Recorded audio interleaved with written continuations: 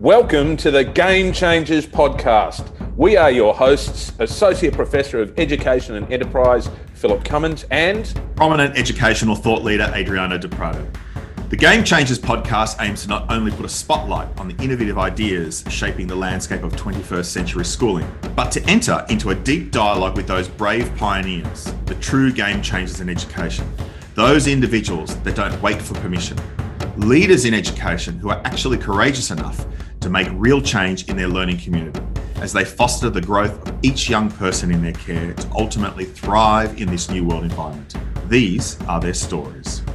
Adam Ferrier is one of Australia's serial underachievers. He's only got degrees in commerce and clinical psychology. He's worked in prisons. He's moved into advertising. He was a strategic planner with Saatchi and Saatchi. He's invented a psychological board game called The Analyst, which is still selling well in Benelux countries. He's founded creative agency Think-A-Bell, which in 2019 was AdNews' Creative Agency of the Year. He's one of the co-founders of Space. He's a regular panellist on all the TV shows that we like to watch, and that's not Married at First Sight, Adriano. He's been recognised as one of the top thinkers in our country. I'm so excited we get to talk with Adam Ferrier about Future Ready and Future Fit. I can't wait. Let's go. Before we start our conversation with today's Game Changers guest, Phil, can you tell us a little bit about our Series 10 sponsor? Of course, Adriano. Over the past decade, the team from A School for Tomorrow has been working with hundreds of thousands of members of school communities across the world to think about the character of an excellent education. They've concentrated their learning about what makes a school thrive into a unique suite of digital survey tools called Thriving for students, teachers, and schools. To learn how you can help your school measure how well it's achieving its purpose, go to aschoolfortomorrow.com/thriving. Let's go. I'm really excited about today's chat, Phil, and it's wonderful to be with you as well. And finally, we get another creative on this bloody show, Phil, to drown out the historians who keep telling us how good yesterday was when we really need to be focusing on how good tomorrow is going to be. Anyway, Phil, how is the People's Democratic Republic of Fitzroy treating you today? Adriano, I have exciting news for you. Yes, Phil. Remember, we've been talking about the Johnston Street Contemporary Italian Food Festival. Right, yes. They've decided not only to honour you as their patron and to appoint you as their chairman, they've named a pizza after you, Adriano. It's called the Adriano. Is that right? And what's on it, Phil? Pineapple. Yeah, you're a dickhead. Okay, enough of this absolute nonsense. There'll be no pineapple on any pizza named after Adriano. We're going to get straight to our wonderful guest, and I'm really excited to have this opportunity to chat with Adam Ferrier. Adam, I'm going to ask you a question that we ask all of our Game Changers guests at the very top of the show. Tell us a little bit about your story and how did you get to where you are today? Well, thank you for having me on. What a lovely and slightly surreal introduction. So I went to school. I was really bad at school, very naughty. I had to go see a tutor. And in order to motivate myself, he said, what do you want to do with your life? And I said, well, I'm really interested in money and I'm really interested in people. And that person said I should become a consumer psychologist. And I thought, bingo, oh my God, they've nailed it. It sounded right. I got degrees in both. Got sidetracked, went into the prison system for a while as a psychologist, then did my thesis on identifying the underlying constructs of cool people. And I did that to swing me back into consumer psychology, then got a job being a cool hunter, which is a bit embarrassing as I'm now old and fat, but anyway, and then went to Saatchi and Saatchi and then started an agency called Naked and now has started another agency, Think-A-Bell. So that's kind of my work chronology, if you like. Tell us a little bit about the thinking process between all those different opportunities that you've crafted for yourself. I'm really into people. I'm really into, and I always have been into why people do things. And I used to always ask why at school and at uni, and people used to take the shit out, take the piss out of me for saying why, and all that kind of stuff all the time. I've really been fascinated by it. And at the same token, the old book, Rich Dad, Poor Dad, my dad wasn't, we were middle class, but I had a rich uncle and they were really into consumerism and brands and toys and things like that. And I always kind of like deconstructing popular culture. I like the idea of money, and so I've just blurred those two things together. So when you were working in the prison system, what did you like about people? I didn't say I liked people. I said I was interested in people. Big difference, eh? And as a psychologist, that sets you up well, because I was always fascinated in the antecedents of what led up to the end behavior. And I actually specialized working with sex offenders, and their behavior is so extreme, and their ability to justify their own behavior is so extreme that it really hammered home to me that nobody is born trying to harm anyone else. Everyone's just trying to get by on the skills they've got. And we're just really good at post-rationalizing our own narrative to make sense of our behaviors. And so whether it's buying a Mars bar or whether it's doing a crime, there's a whole lot of things that go up that lead up to that point. And that's what I like, kind of, A, understanding, but B, I really get a kick out of influencing that as well. When you've navigated your way through all these kind of different lived experiences that you've had, what has motivated you to pivot to a new space? This is going to sound very superficial, but lifestyle. So when I was in the prison system, I loved it. But all my mates were getting higher paid jobs and living kind of more fun lifestyles. And because I'm just interested in human behavior, I could apply it to a more dynamic setting. And that's why I got into kind of cool hunting, and just thought I could do it and travel the world and see a bit of a world, and, you know, cut out of maximum security prisons into something more superficial and glib, but still kind of, you know, there's depth in if you look hard enough. You're current founder of Thinkerbell, a hugely successful and globally recognized PR and creative agency. Can you share with our listeners what is the practice of marketing science and hardcore creativity, as you guys describe it, to realize what you also describe as this kind of measured magic? Yeah, so some of your listeners might have a misconception that marketing is just advertising or communications. And we think the strongest brands are brands that are built with a central organizing thought, and then everything, every product experience, the whole thing, the UX and the ads, and the whole thing communicates that one central idea. So we practice that with our brand. Our brand is Marketing Sciences Meets Hardcore Creativity, or as we say, Measured Magic. And then we've got Rodance the Thinker with Tinkerbell's wings on as our logo. But our staff are divided into thinkers or tinkers. So you're either a strategy thinking type, or you're a creative kind of playing with knobs and bells type of person. Put those two people together. We start every week with Measured Monday. We end every week with Magic Hour on a Friday. And so the whole brand is guided by Measured Magic. And then it makes it really clear for our clients to know what we're about. Makes us really distinctive, makes it easy for us to get attention because we know our own brand and our own voice so well. And then it makes it easy to attract talent because they know who we are and what we're about. And that's something I believe quite passionately. I also think it's something for the educators who are also listening to this and thinking about their own schools and so forth. Take branding bloody seriously, and it can, you know, you can use a brand for a school, for a chocolate bar, for a movement, for anything. Adam, as I'm sitting here listening to you and Adriano talk, it occurs to me that the importance of that notion of an organising idea around which everything is built is something that can be anathema within a school, because so often in schools, the things that should be explicit and the things that should be driving through the things about which we should be intentionally purposeful are implicit. How do we help people to make what is habitually implicit explicit? Yeah, you do it, don't you? So I'll give you an example. My son has just changed schools, and at his last school they had values, and he said they never practiced them. At his new school, they've got the values written as Dr. CC, they're called, and it's DRCC, the 4 values. And you can see them just writ big all over the school, and they talk about them all the time. So how do you make the ephemeral explicit? You do it. You have rituals, you have signposts, you select heroes, you create symbols and signs.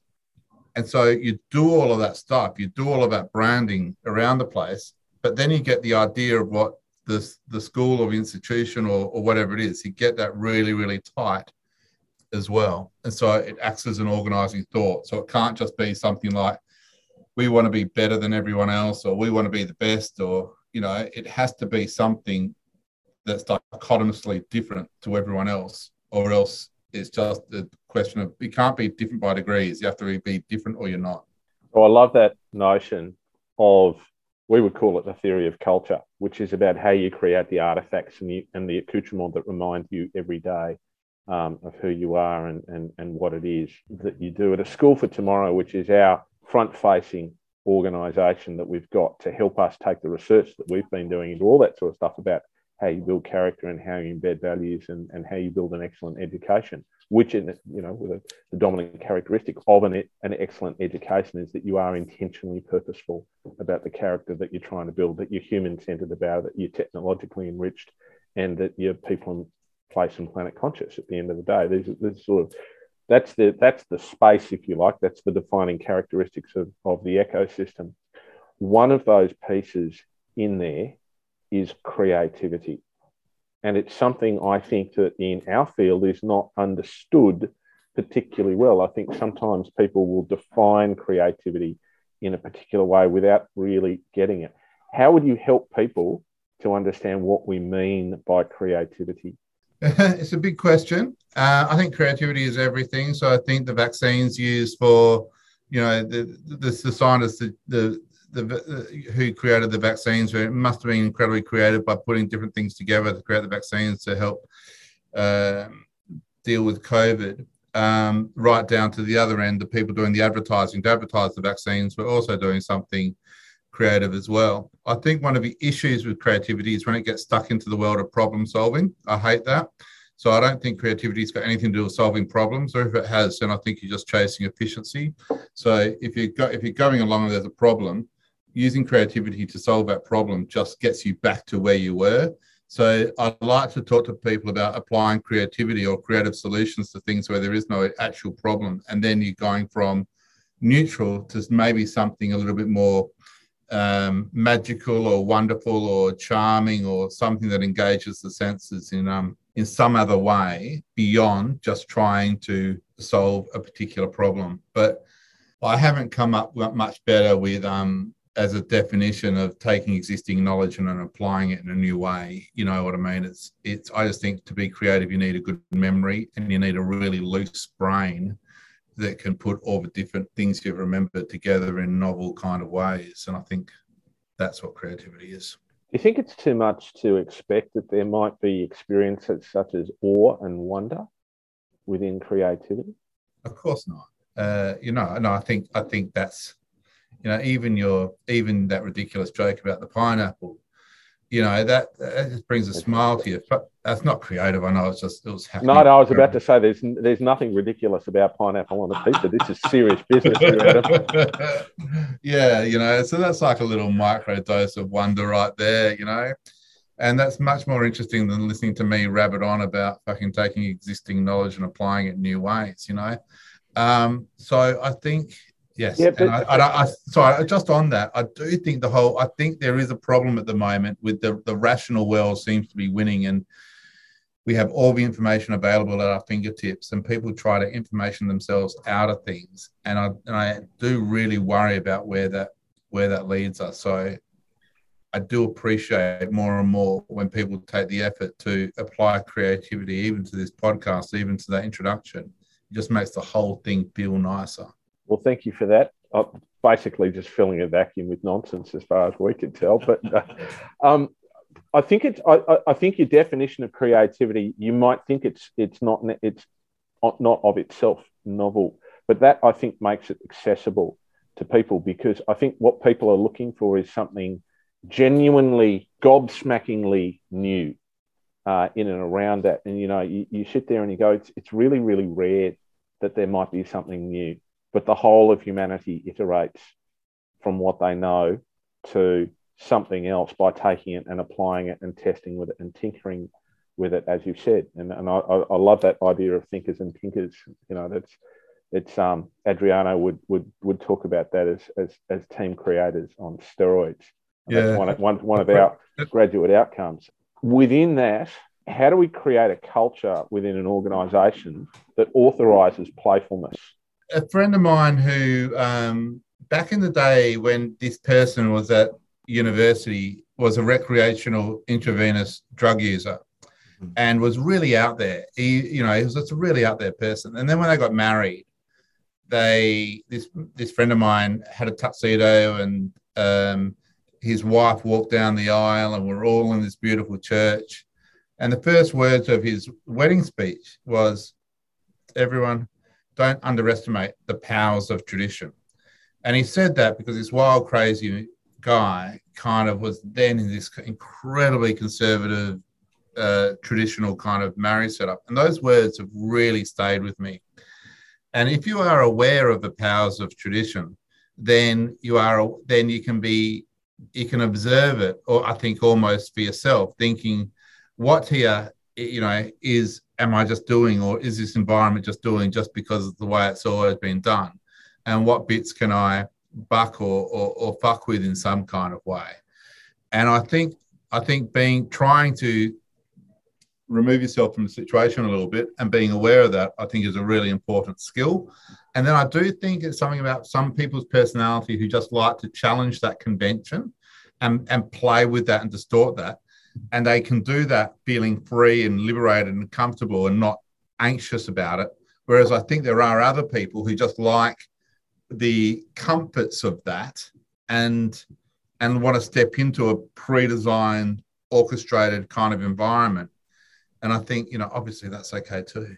Is there an intentionality in the way in which you work? If there is, that gives permission to playing in uncertainty. Yeah, if there is, I was born with it. I've always wanted to fuck with convention and push boundaries and antagonize and create new playful things. And it's in, I think it's in my nature. Mm-hmm. And I can feel myself wanting to do that my entire life. I've just gotten more confident at it.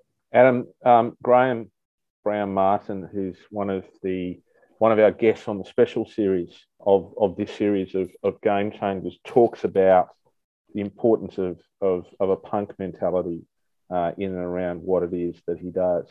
And when I asked him to, we recorded our series last night, and it was one of the best conversations I've ever had. An awesome conversation. But when I asked him to talk to me about what he thought punk was, eventually he got down to this notion: sometimes you've just got to cut it off at the knees.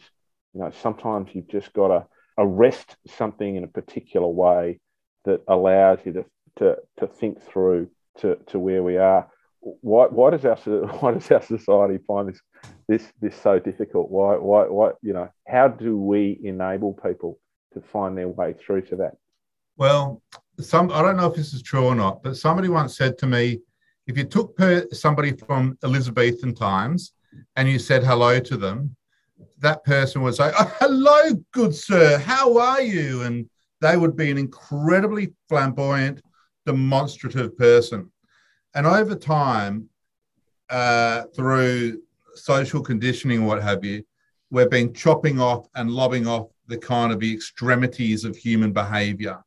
And so we have been kind of conditioning ourselves more and more and more to be more and more alike to each other. And I think social media, political correctness, maybe a bit of weight culture, it's kind of maybe the price we pay for, this is going to sound awful, but for respecting everybody, is just to be more cognizant of what you're saying, the impact it has on everybody else. And we're getting more and more careful and more constrained. So I kind of feel like, as I see it, humanity is getting more efficient, more constrained, if you read any science, and I'm going to answer your question in a sec. Mm-hmm. If you look at any science fiction book written about the future, everybody's wearing spandex. Everybody's walking in unison. Everyone's on travelators going like that. Everyone's going to go to dead and voice and they speak like this. And I think really sensitive people are painting a dystopian vision of a future that we're already starting to live, where we're becoming more and more like each other and more normalized and more intolerant of extreme difference. Mm. So therefore, coming back to that punk culture comment and chopping culture off at the knees, I think the people who still have that, who are either born like that or are so angry or so excited that they act like that, they're becoming rarer. And maybe somewhere people are going, shit, that person's got something of value just because of who they are. And they're able to knock down skittles that are feeling like they're getting more and more permanent, if you know what I mean. So the value of being a punk and being able to push things down is becoming more important as we are becoming more and more homogenized in our thinking. Adam, thank you for sharing your thoughts there. How do we then support the school leader who is the punk, who is in a system might be a sector or the entire system where compliance and conformity and comfort seem to be valued, their productivity measures, by the way, valued over the fostering of significance? You gave the example before of your son's experience from one school to the next, where one school might have had in a nice document the values, but he never felt it being lived or experienced. He goes into a new environment and it was intentional about the type of learning environment that he's now encountering, one that lifts up those values and allows him to step into that. And then that's the base. And then, of course, hopefully he can get into contributor agency and challenger agency on top of it. But how do we help leaders in an ultra-conservative space who seem to be paralyzed in an old reality and don't want to move from that because the system continues to confine them to the box ticking? Well, firstly, I like your question and I like the connection between the punk mentality and the fact that at my son's new school, there must have been somebody with enough punk in them and enough intentionality to make all of that stuff happen. And so I appreciate that. The question of how do you foster that, I guess I don't know is the short answer. I've got no bloody idea. But I will say one of the issues that creative agencies have is we like to employ people like that because those people, we send them in like cannon fodder into our clients and they have to react. They have to do that, right? And it's not a role you can necessarily play within big business because you'll just get shunted out of there. But so as a consultant or as a creative agency person, we can send people in there and then they can do their thing and then kind of maybe get out.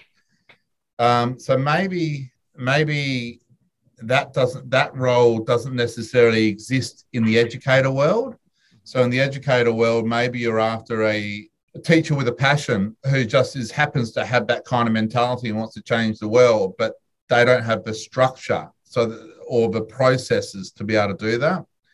You know what I really love about this conversation, Adam, is what's so refreshing about it is your preparedness to share a thought or a thinking and tinker with the response to this question. But you also have the courage to say, well, I don't know. And this is the challenge, right?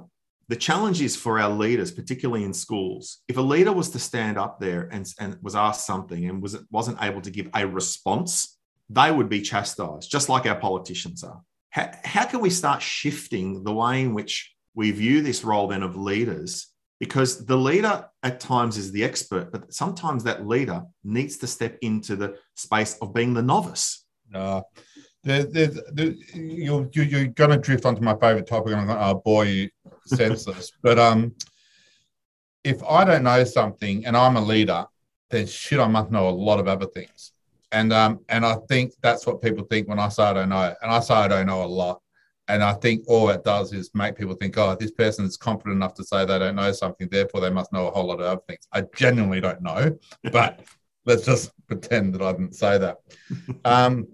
Then I think, all of Brené Brown's work around vulnerability and all that kind of stuff in marketing, there's a thing called the pratfall effect, which is if you show a blemish, or if you show a frailty about something, then likability actually increases even more. So if you're, say, a restaurant, you say, really sorry, got bad parking, or if all the reviews say got bad parking, people compensate for that and go, well, it's a popular restaurant, must have really good food, increases desirability to go there. So marketers who are brave enough to dial up their insecurities or dial up their weaknesses often get paid back for being more authentic, but they're therefore also more popular. So in terms of a leadership... Is that a frailty or a vulnerability? I use both words, okay. But I think it's... I'm not sure what difference is, but I'd say both. Okay. But it's... If you have a look at...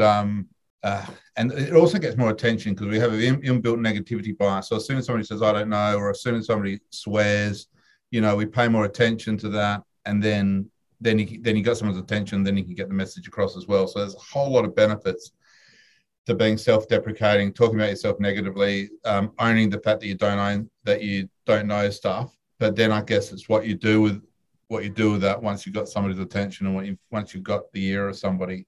And again, it comes, and I don't know, but I just do want to come back to the whole how do you create the punk thing, because where I was going to say was we are pretty good at creating tools and processes. And so the answer is kind of a little bit counter what you might expect me to say, but it's creating the right processes for the punk to flourish. So a school teacher who's getting judged on how well that school teacher gets the results for the kids in that class, that might not be the right structure to encourage a punk kind of environment, because what you're trying to do is change the culture of a whole school, and you might need a different system and process in order for the punk to kind of affect change rather than do that. So I'd come back to a kind of a systems design rather than relying on the brilliance and passion of one person. Yeah, and I feel that, part of, as I'm sitting here listening to you, my thinking also is part of the response from my end, understanding this industry, is how can more school leaders give their staff the permission to step into their own agency, because you don't know what they're going to offer then, and we don't know what we don't know, and they don't even know. But often they don't give them the space to do that. They just give them stuff to do. Anyway, I'm gonna move on from this kind of line of thinking. You're also one of the founders of Space, a collective of unlike minds with a passion of making the world a better place through action. So my question to you is this in relation to Space. Why does Australia need to gather diverse sets of people to challenge points of view and unlock new insights on old perspectives? Australia in particular needs to do it, maybe because of, I do think Australia's got this hideous thing going on with the tall poppy syndrome and ambition being a dirty word in this country. And so I do think Australia needs a place to be able to hero free thinkers and people who want to change the world and create supportive communities for that kind of thinking. I also like the idea of unlike minds, and where another line we use is where ideas meet influence. And so where people who have the ideas meet people who've got the money, basically. And I like the idea of clashing those types of things together that don't normally find a natural place to meet, and creating that environment. And so, then kind of interesting things or interesting weird partnerships and affiliations and projects can happen from that. And I guess, and why do we want to do all of this? It comes back to, your silly pineapple joke at sorry, they're not silly. The joke was silly, but pineapples are not. So you're learning. It's a learning. Because we have a lot of pineapples that tune into this podcast, and we wouldn't want to, upset them in any way. It's just more colour in the world. You know what I mean? At the end of the day, it's just more colour. And I do worry about this homogenisation of culture and this intolerance of difference. I want to follow up on the notion of divergent thinking, I think, and divergency and perhaps even deviancy that we've been following through all the way through this, and the challenge of orthodoxy. we have going on in the world at the moment a huge push towards, and I'm going to use words I don't normally use, as Adriano would know, diversity, equity, and inclusion. How do we wrestle with the attempts going on in the world at the moment to broker a place of greater belonging for people who are at the margins or several standard deviations from the mean? Or let's face it, just like you, me, and everybody else, it's just that they're practicing their weirdness rather than suppressing it. How can we do that without succumbing to a new orthodoxy? I'll tell you two quick little anecdotes. The first one, we invited Andrew Bolt to space, and he said something. I asked him in person. He said something like, "So I can be your right wing kicking ball." How terribly droll. No, thank you.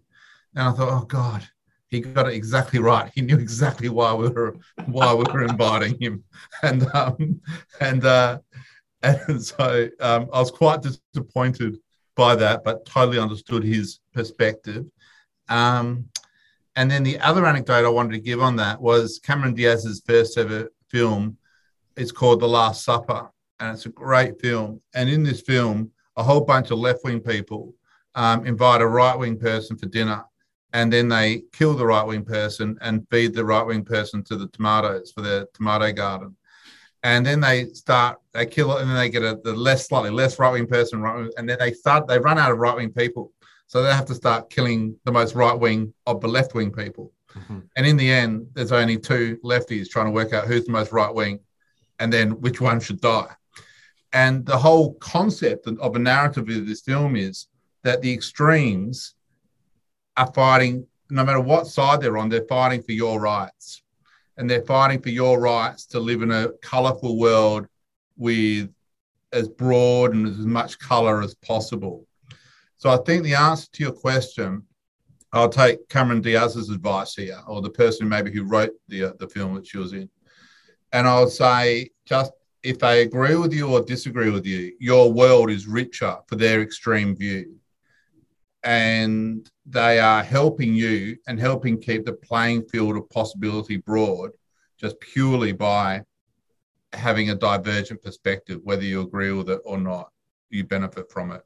Okay, I want to follow up, and I'll take your Cameron Diaz movie, and then I'll raise you a Daniel Kaluuya movie. So, Get Out, which is our producer Oliver put me on to Get Out. I think it's a fabulous movie. It's essentially a satire on liberal values in the United States. The horror that sits behind it is not that it's a horror movie. It's just how perceptive it is, because at the same time as a voice emerging, suddenly the suffocation of a particular voice by people who just know better and who pretend to care, but actually they just have even more self-interest at heart. How do we protect weird? So it depends who needs to protect it, but maybe starting off by revering it. I went to Scotch College in Perth in Western Australia, and I like to tell this story and I like to bag them out as much as possible, because on my last day of school, the headmaster said, "Adam Ferrier, can you come up on stage?" Shut the guy up on stage. He put his arm around me and he said, "Everyone, this is a good example of somebody whose parents have wasted their money sending their son to Scotch College." Wow! And, I can't believe that happened. Wow! Can I just tell you now, Alec O'Connell, who's the current head of Scotch College, he would be appalled to hear that anecdote. He would be. I finally got the right audience to tell that story to. Yeah, absolutely. It did happen some time ago. And then I had a look at my report card just last week, and it said Adam should leave Scotch College with a feeling of regret for missed opportunity. Was from the same chap. So I think number one, and that's I guess I really should say, I'm glad you did jump in there. I've got good friends whose kids are loving Scotch, and it sounds like a very it's a very different place. Yeah. But I'm still angry. Yes. So I reckon finding ways to revere the weirdo versus revering achievement, and all, you know, the Australians of the Year and all these kind of things that they're so often done for people who are achieving and success, as opposed to people who are standing out, being different, creating new, novel, or interesting things. But again, you know, I don't know. It's a big question, isn't it? But I like this idea of revering them, though. I think there's something revering in that. It's a lovely term. I think it's then about saying to the masses that everyone has intrinsic value. Yeah. I gave a talk once, and this is a true story. I gave a talk to a bunch of ad people, and somebody emailed me afterwards and said, "Oh, Adam, it's obvious you're a really awkward guy, but you've managed to turn awkward into awesome. Can you tell us how you did that?" And it was, you know, it was a lovely backhanded compliment. I think, I don't know. You'd be really tempted to respond to that in a fairly direct and Anglo-Saxon language, wouldn't you? No. I also pride myself. Like, I love the fact that at school I was a complete misfit. And my mum used to also say I was blessed with no ambition, and I know what she means. So I'm really happy that I'm relatively successful in my own little thing, because I like the fact that I look like a bum and I still slur, and you know, and I like the fact that I'm relatively successful in following my own path, because I think that's what, you know, kind of a little bit what we're talking about here. I think so. I'm going to change the direction if I can. Thank you for indulging us in this sort of direction. One of the things that we keep hearing about schools trying to make happen, and some schools do this more successfully and others do this less successfully, is bridging between school and the world of work, and trying to build meaningful partnerships between places that employ people to do work and places that employ people to educate people to do work. Have you got exemplars, or have you got anecdotes around how schools can build meaningful partnerships between organisations such as the ones you've been involved with and their own educational enterprise? I'll twist that question slightly, just to say that I think my industry fetishizes youth a lot, and I think it does that because younger people tend to be cheaper. And so we did an internship program at Tinkerbell called Thrive at 55, and you just had to be 55 years of age or older to apply for the internship. And that was I'm excited, Adriano. 3 years to go, mate. So what about people who are about to turn 50? Why don't you have one of those internships for me? No, because you just don't qualify, mate. Now shut up and let him talk. Maybe 55 is the elixir or the magic number for midlife crisis. But anyway, keep going. I like the idea of flipping the normal pathways from education to work on its head a little bit, and trying to mess with that idea a bit. I don't know.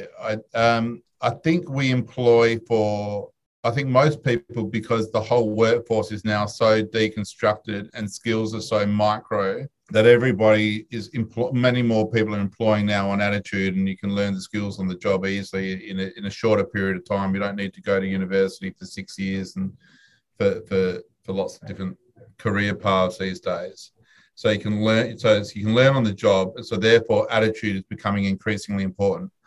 So therefore, the best way to test somebody's attitude, I think, is by prior behaviours. And so maybe encouraging learning that allows people to build books, build projects, build examples, show their skills in various different ways, rather than just concentrating on what they learn in their head, is probably pretty good. So maybe we could call them learning physical intelligence.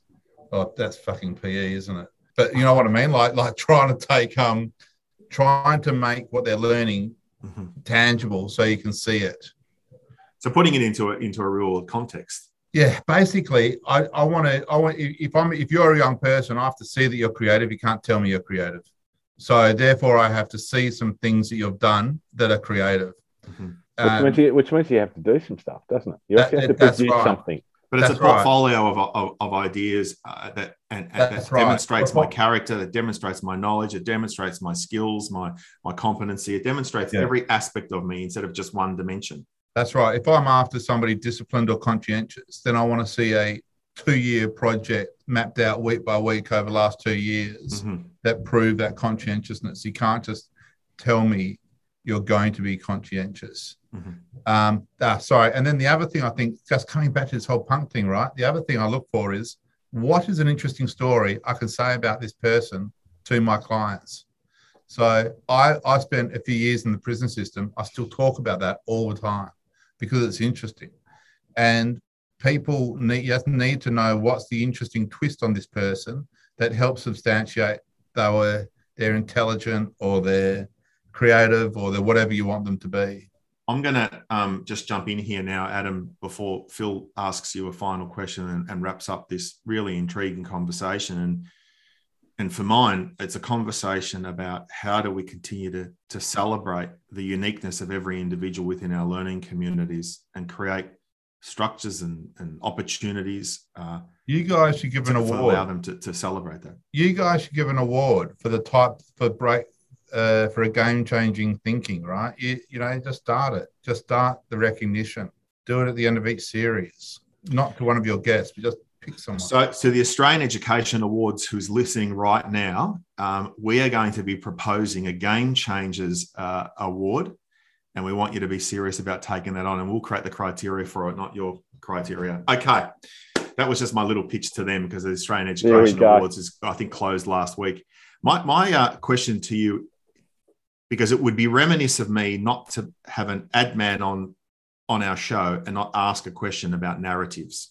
We're living in a world and a time of swift technological advancement, demographic shifts, urban rapidization, shifts in global economic power, resource scarcity, biosecurity, climate change, all these kind of mega forces that are reshaping society. And it's not going to slow down. We know that. How then can we engage the school leaders, the governments, and the systems in education through a narrative that we now need a new social contract for schools and for society? That's too big a question. I don't know. I could pontificate some words, but I don't know if a narrative's needed.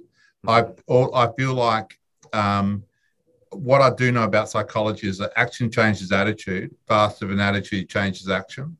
So what I would suggest is you just start doing stuff that's different now and start doing stuff that's world appropriate now.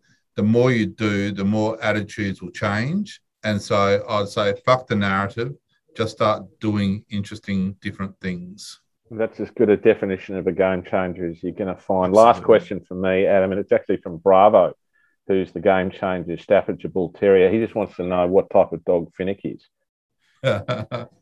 Finnick is an $8,500 bought at the peak of the COVID Labradoodle rush. Well, there you go. I'm just going to leave it there. Adam, it's been an absolute treat to have you on Game Changers today. We really appreciate your frankness, your sincerity, and your whimsy that you've provided for our listeners out there who are thinking about today's learning for tomorrow's world, who are thinking about trying to find a way forward to take that big step. I particularly love that last piece of advice. Just get in there and do it. Thank you. That was genuinely a lovely, fun chat. Thank you. Game Changers is a podcast for those who want to change the game of school. Produced by Oliver Cummins for Orbital Productions and powered by A School for Tomorrow, Game Changers is available on Spotify, Apple Podcasts, Google Play and SoundCloud. Tell your friends and don't forget to subscribe. Let's go.